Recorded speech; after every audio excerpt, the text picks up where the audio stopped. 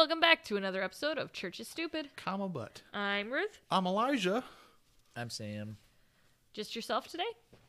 No accompanying title? We'll get one at the end, I'm sure. It's true. He'll think of something. Serene. You feeling serene today, Sam? I'm feeling splendid. Splendid, Sam. I believe you. Well, this week we're continuing our conversation. This week? This week? Well, I didn't say it good. Don't you mean Thursday? I don't speak. Today's good. Thursday because that's when this is being released. Thursday. Yay. I'm not doing splendid. So Your emotion right Wait, now is should this be embarrassed. Is this post or pre-Christmas? Don't hurt me, Sam. Don't hurt my brain. Merry New Year. I got them both. Happy holidays. It's Happy actually what people holidays. say. I thought it would be funny, but people say happy holidays. Happy holidays. We even talked about it a year ago. Have you been doing this for a year already? We've been doing this for a year. Somehow. It's like almost our year anniversary. I know. Oh, so That's you haven't been crazy. doing it for a year. You've almost been doing it for a year. Well, I can't remember when they released. We recorded them in November of last year. But I don't think they Liar. released until, I think one released at Christmas.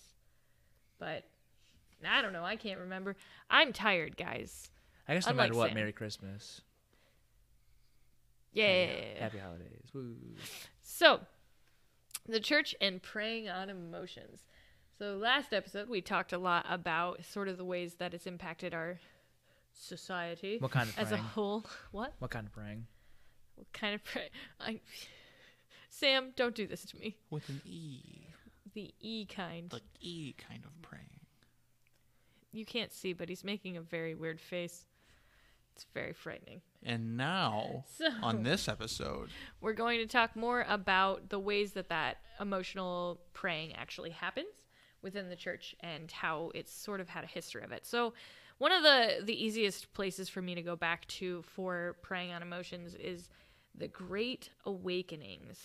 And that is because no, it's okay, Sam. You don't need to be our history expert on this one. I got this one I for don't you. even know what it I is. don't think you have to worry about that. No. The Great Awakening was a time in not early, it was the 1700s, when, Yeah, you were alive. yep, You were a measly 80 years old. back in my youth. And so the church basically exploded and whole communities were being converted, and it's seen as this time in Christian history when the church in the United States really was booming. However, it's a really interesting... Thanks, Sam, for showing me the history She's reading channel. cue cards, guys. Don't listen to it. This is fake. This is fake show. Fake news. Teleprompter. We're one of those billion-dollar fake news sites with our 7 listeners. We got this. Because the rest are bots. The rest are bots. That don't watch. But during this period in time, like I said, there's huge booms in Christian and church membership. But it all started with this man named Jonathan Edwards. Jonathan Edwards wrote a sermon called Sinners in the Hand of an Angry God. And that's a shout out to Heidi. She reminded me what the name of the title was earlier today. But this sermon, it's actually really funny because he preached it once and it fell flat. People didn't like it. They just kind of ignored it. But the second time he preached it, I know it's true, Sam. I have a master's degree. No, I'm saying that's you. Oh, well then that's insulting. Rude. Fair, but rude. But the second time he preached it, people just were weeping in the church. Like, he preached it, I think, not at his normal church, but at a different church.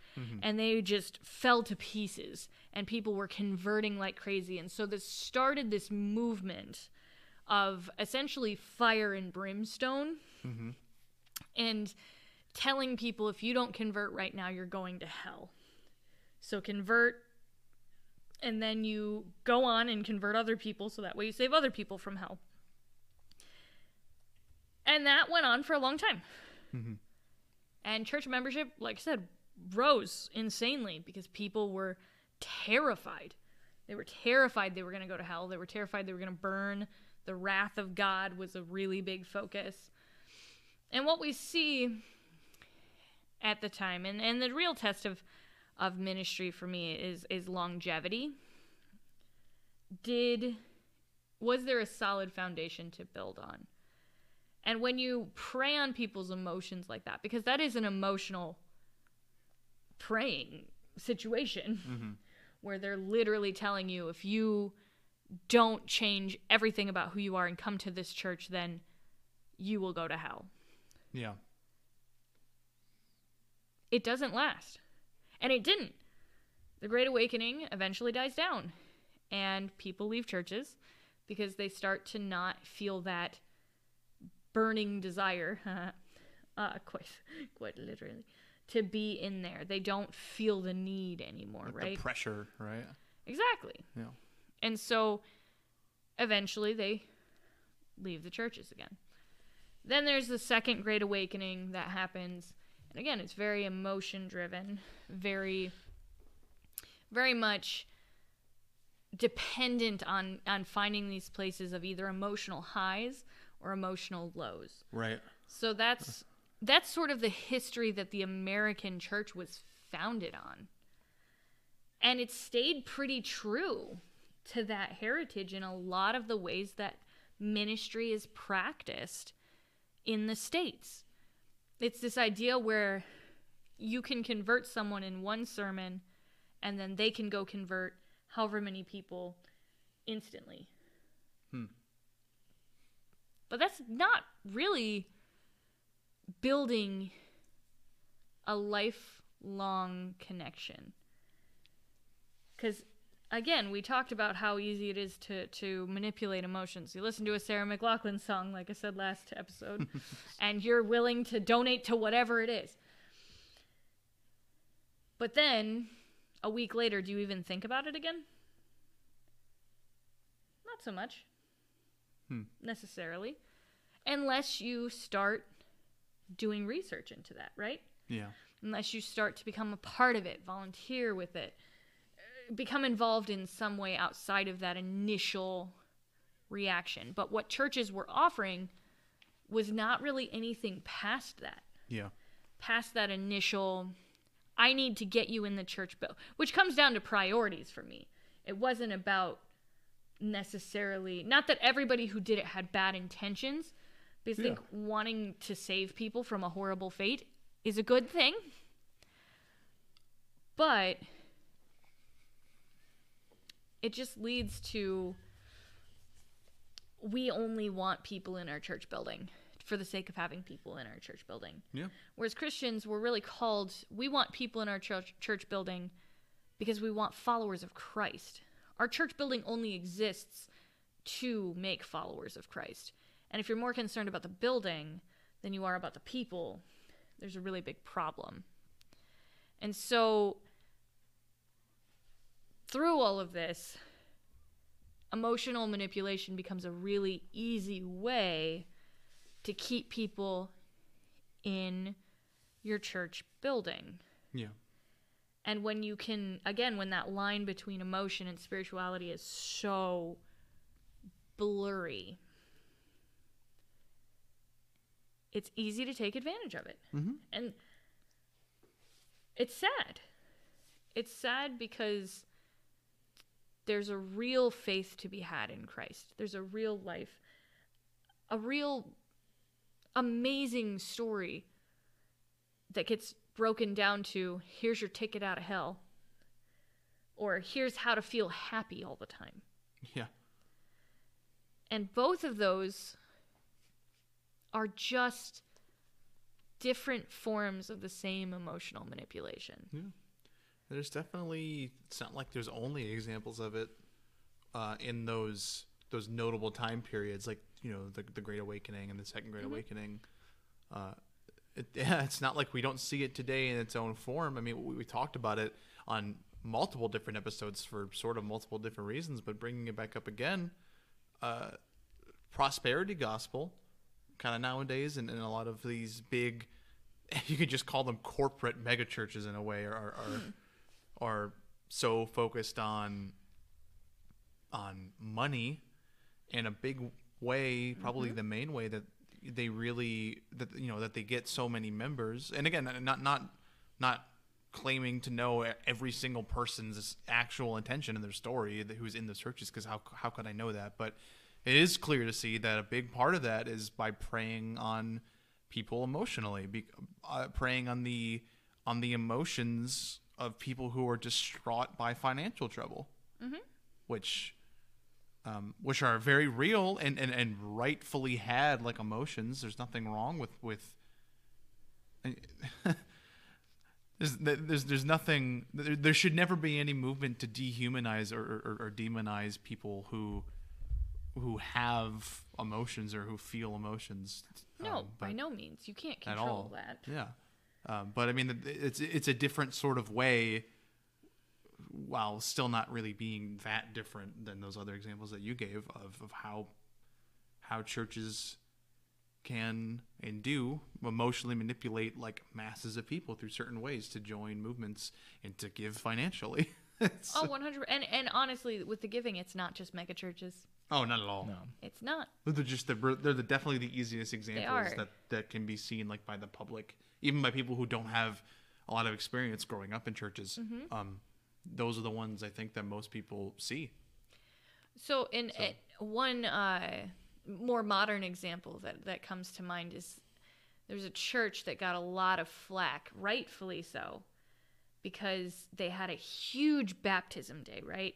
This giant day where they were baptizing a ton of people, and they planted people in the audience to stand up and come forward for the baptism time because they wanted their stated reasoning, and I want to believe in their hearts that that's really what they were trying to do. They wanted people to feel comfortable coming forward. But what that did was manipulate people. That manipulates people into thinking, oh, look at all of these other people who are doing this thing. I need to be a part of this thing. And it takes away the genuinity of the faith. Yeah, it's based on a lie in that way. Even Right. The good intentions can still be there, but it's just one of those things where like it's still not what it could be or what it should be if it's based in something like that. Well, and as At least in my Christians, opinion. we need to care about the process. We do. It's not just about the result. It's about the process. Yeah, And that's a good point. I think in general, people should care about the process, not just the end result. But especially in the church, where it's like, did you really do the right thing to get what you want? Maybe your church grew by 700 people, but if you did it by taking advantage of others, is that right? If you did that by watering down the gospel message, is that right? I don't think it is. I mean, Christ talked so much about the hearts of people because the people were so concerned with the end results, right? Yeah. I have to follow the letter of the law. The end result is that I am righteous and therefore I'm okay. And Jesus was like, no, that's not true. The process matters. Your heart matters. What is the focus? Yeah. What are you trying to do? And in the same way, well-meaning churches use these emotional manipulation tactics to make people make decisions they're maybe not ready for. It's almost like they don't trust the Holy Spirit to do the work of the Holy Spirit. They're like, I know the Holy Spirit moves, but I'm just gonna nudge him along. And it's frightening in a sense, you know? I mean, I'm not saying that, again, I don't mean that to say that they're all cruel intentioned. Yeah. But it's hard, and especially, you know, in modern worship music, there's a big push for a very emotionally controlled environment, right? Having the dark room with the low fog machine, the lights that are nice and warm, and music that is just the right amount of upbeat, but not too upbeat. Music that's just the right amount of sullen, but not too sullen.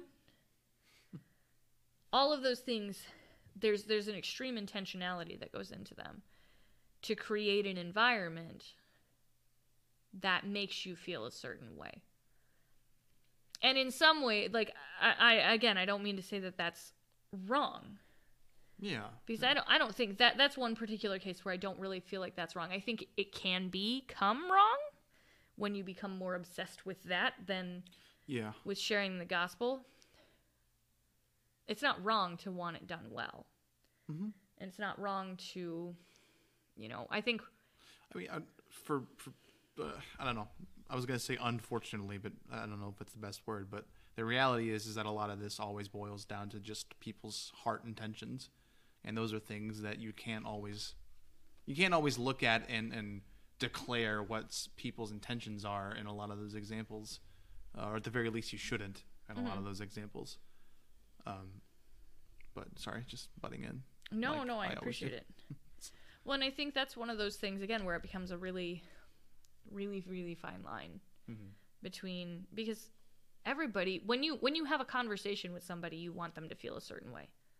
You know, I mean, look at our podcast title, Church is Stupid, but that causes an emotional response. Some people it's anger. Some people it's, yeah. Mm-hmm. Some people it's relief at having someone talk about issues that they've been meaning to talk about for a while. It's intended to elicit a response. So does that mean that any time that you're ever having any intentionality with how you want people to feel that you're being manipulative? Yeah. I don't know. I don't know what that balance is. Yeah. And I think we have a long way to find that out. So like stuff with, again, the music ministry, things like that, I don't think that that's manipulation. Right. In most instances.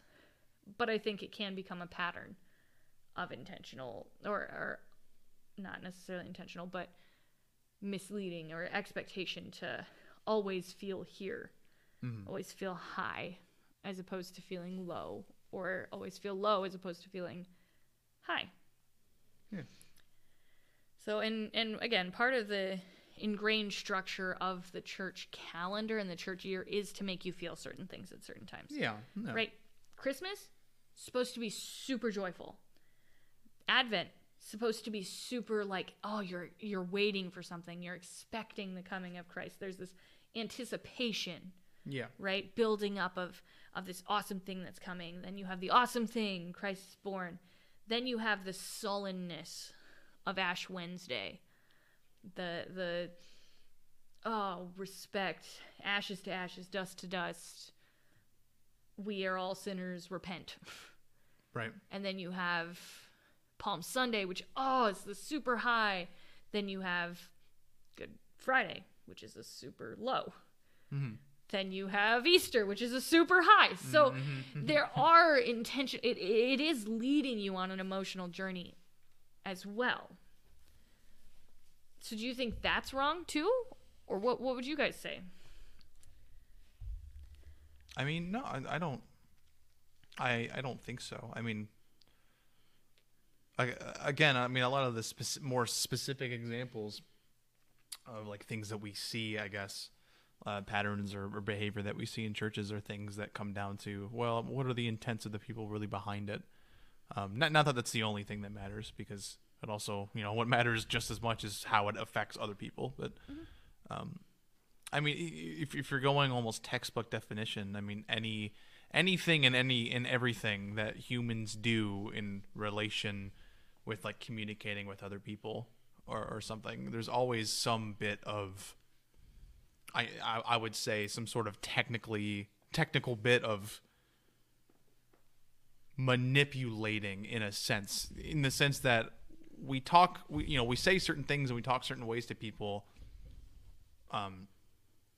hoping for or expecting certain kinds of responses. A lot of it's innate. A lot of it's just human nature. So, but not all of that is bad. I don't mean to. I'm not saying emotional manipulation as a thing can't like is good. I'm just saying like the idea that as people, you know, as human beings, you know, that we know or that we do certain things like, you know, setting up lighting or setting a tone for a certain, I don't know, a concert or a worship session or something like because you do that because you want people to feel a certain way doesn't necessarily mean that it's some nefarious bad thing.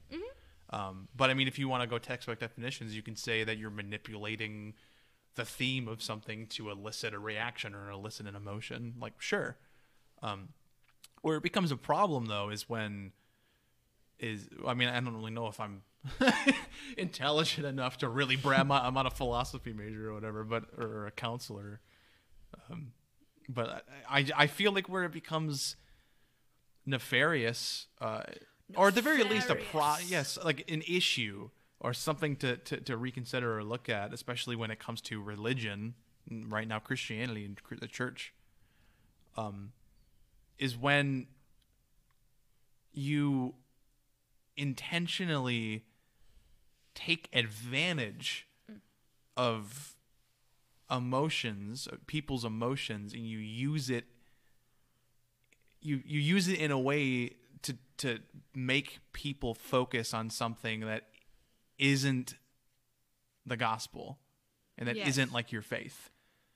That's a good summary. Because as Christians, we're supposed to, you know, put our faith in Scripture and in our God, in the story of Jesus. Like we have all these things that we claim are the most important things in our faith.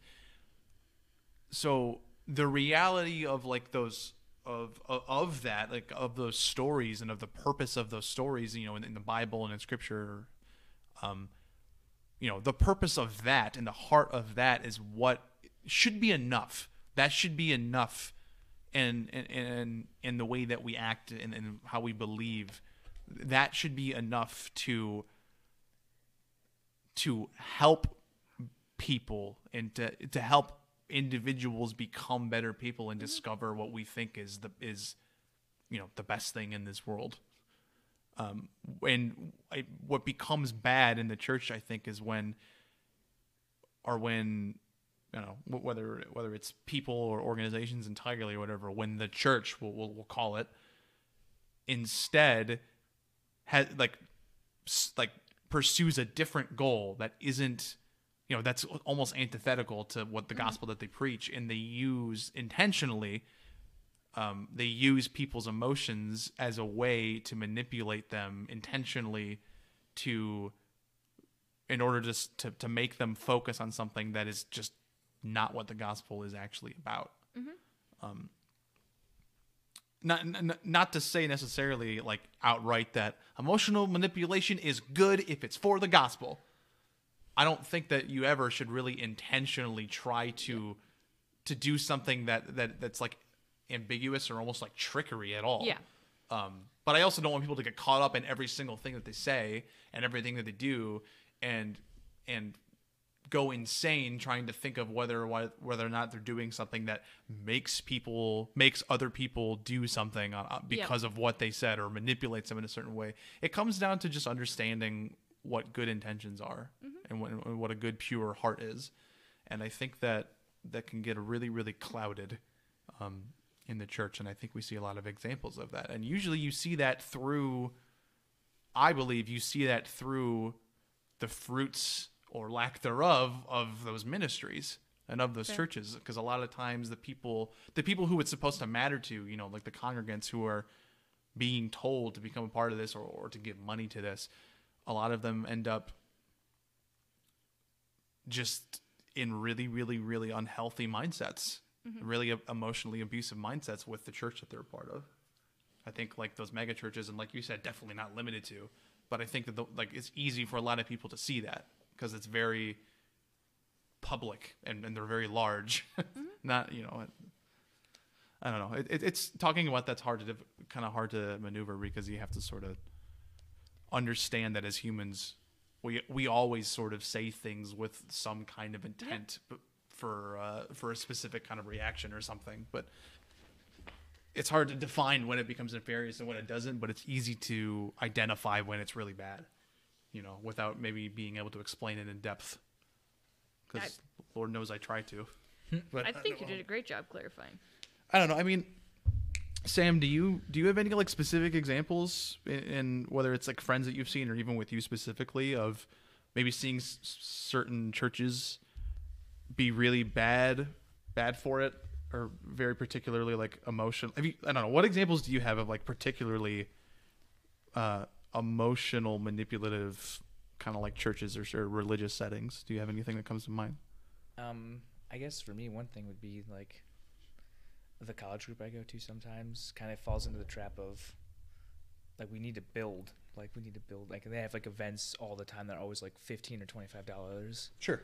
And not to say this is bad, but a lot of times like they kind of pressure you to go. Like I definitely feel like I've been pressured a lot going to events that like I just cannot afford to go to. Like there's one that's like $180. It's like, yeah, I just cannot go there. Whoa. No. Yeah. Yeah. And they're always like, yeah, but everybody has to go. It's like, yeah, I don't really want to go, and I don't really have the money to do that. Yeah. Yeah. And I also feel like $180 in college. Whew. Yeah. and No I feel kidding. like it kind of like how clickbait works. I feel like emotions kind of bring in money, almost. Yeah. Yeah. Kind of, right? Yeah. Where it's like where clicks equal like $1, emotions like that too.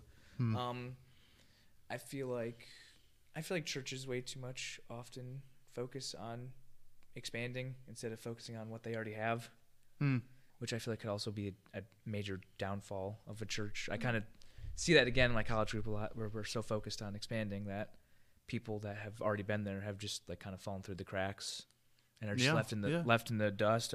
Honestly, and Right. I almost feel like that too, kind of like. I was gonna say I can almost see that in your spiritual journey, Yeah. watching you go through it. Because when you first joined, you felt like you had a group of people who surrounded you, and then as you have kind of gone through the process, now I just don't see the same thing. Yeah, I feel like that, like they've just completely, like not abandoned us, but like they've shifted their focus more, which I guess is a good thing, to focus on the next people coming up. But like they still like don't really have a good way of like Nurturing the people there. a gracious exit for everybody else. Well, and it needs to be a both and. You can be focused on Right. caring for others, but if you're not building up who you already have. Yeah. Well, and it's difficult. It's not an easy thing to do if you're in charge of a group like that. Yeah. Because I haven't been in any kind of college group like that. Yeah. But in my own experience with like sort of our like youth group program when I was, I don't know, in my teens and before, the youth group that I was a part of, like, we drew in a lot of people for sure, and it was a very heavy emphasis on that too. But we also had a lot. Like, we had a certain big event once a month on a Saturday, and then we had like the normal youth group thing every Thursday, like every week. So we had like this weird sort of balance between kind of planning out the weekly thing, which didn't come until a little bit after, but it was still around for a long time, while also planning the monthly event. A big, a very big, kind of like Christian concert, and then I don't know, a Christian youth group event. I guess that was really, I always forget the specific word, charismatic. I guess I don't know, and it was very. I wasn't necessarily like on up in the planners list by any means. I was part of like the leader group, but I wasn't. I was definitely sort of like newer to it. But I could even tell that it's not that easy trying to almost walk that tightrope between focusing on reaching people, which I think we can all agree in the best ways is a great thing, reaching new people, while also focusing on the purpose of why you're bringing them in, and not just chalking it up to they'll have their walk with God and then we'll abandon them, because I think that's really dangerous. And I've seen that happen, because you need to sort of also focus on what the community that you actually create, and the way that you nurture them, and the way that you take care of them and lead them the best way you can in the Word. And it's not easy to do, but I think you and I both have probably seen a lot of the people who get drawn in with the crowds of everyone else being drawn in. Yeah. But then a lot of those people feel like they're not actually really being addressed or necessarily like talked to And like you say, I've definitely it rang true in my head. I've seen a lot of people get drawn in and then slowly just seep through and leave. Yeah. Ooh, voice crack, and What then was leave. Leave. Without anyone really even noticing sometimes that they left. Oh yeah, it's And that's another sort of, I mean, that's a different, maybe even less nefarious way of kind of emotional manipulation I think can happen in ministry.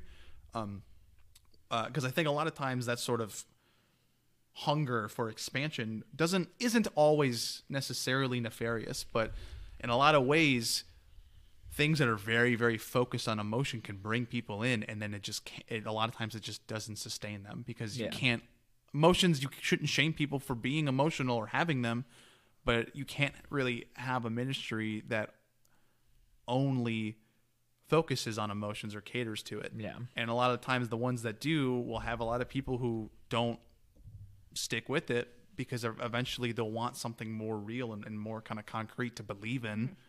And then a lot of the other side, sometimes that'll radicalize people because they're just so emotional driven, and it can make them feel like they're divided from everyone else if that's also manipulated in certain ways. And like I was saying before, that I know it's not an easy thing to do from a leadership point, because I know it's not easy, but it's something that I think people in leadership should maybe take a step back from and just really, it's important to, I think, constantly reevaluate. You know what I mean? So I just have a couple thoughts before we go, and I know we're over time, but I think it warrants being over time, because you're absolutely right. To me, that is emotional manipulation in a sense, because at that point, Sam or Elijah, do you feel like an important person?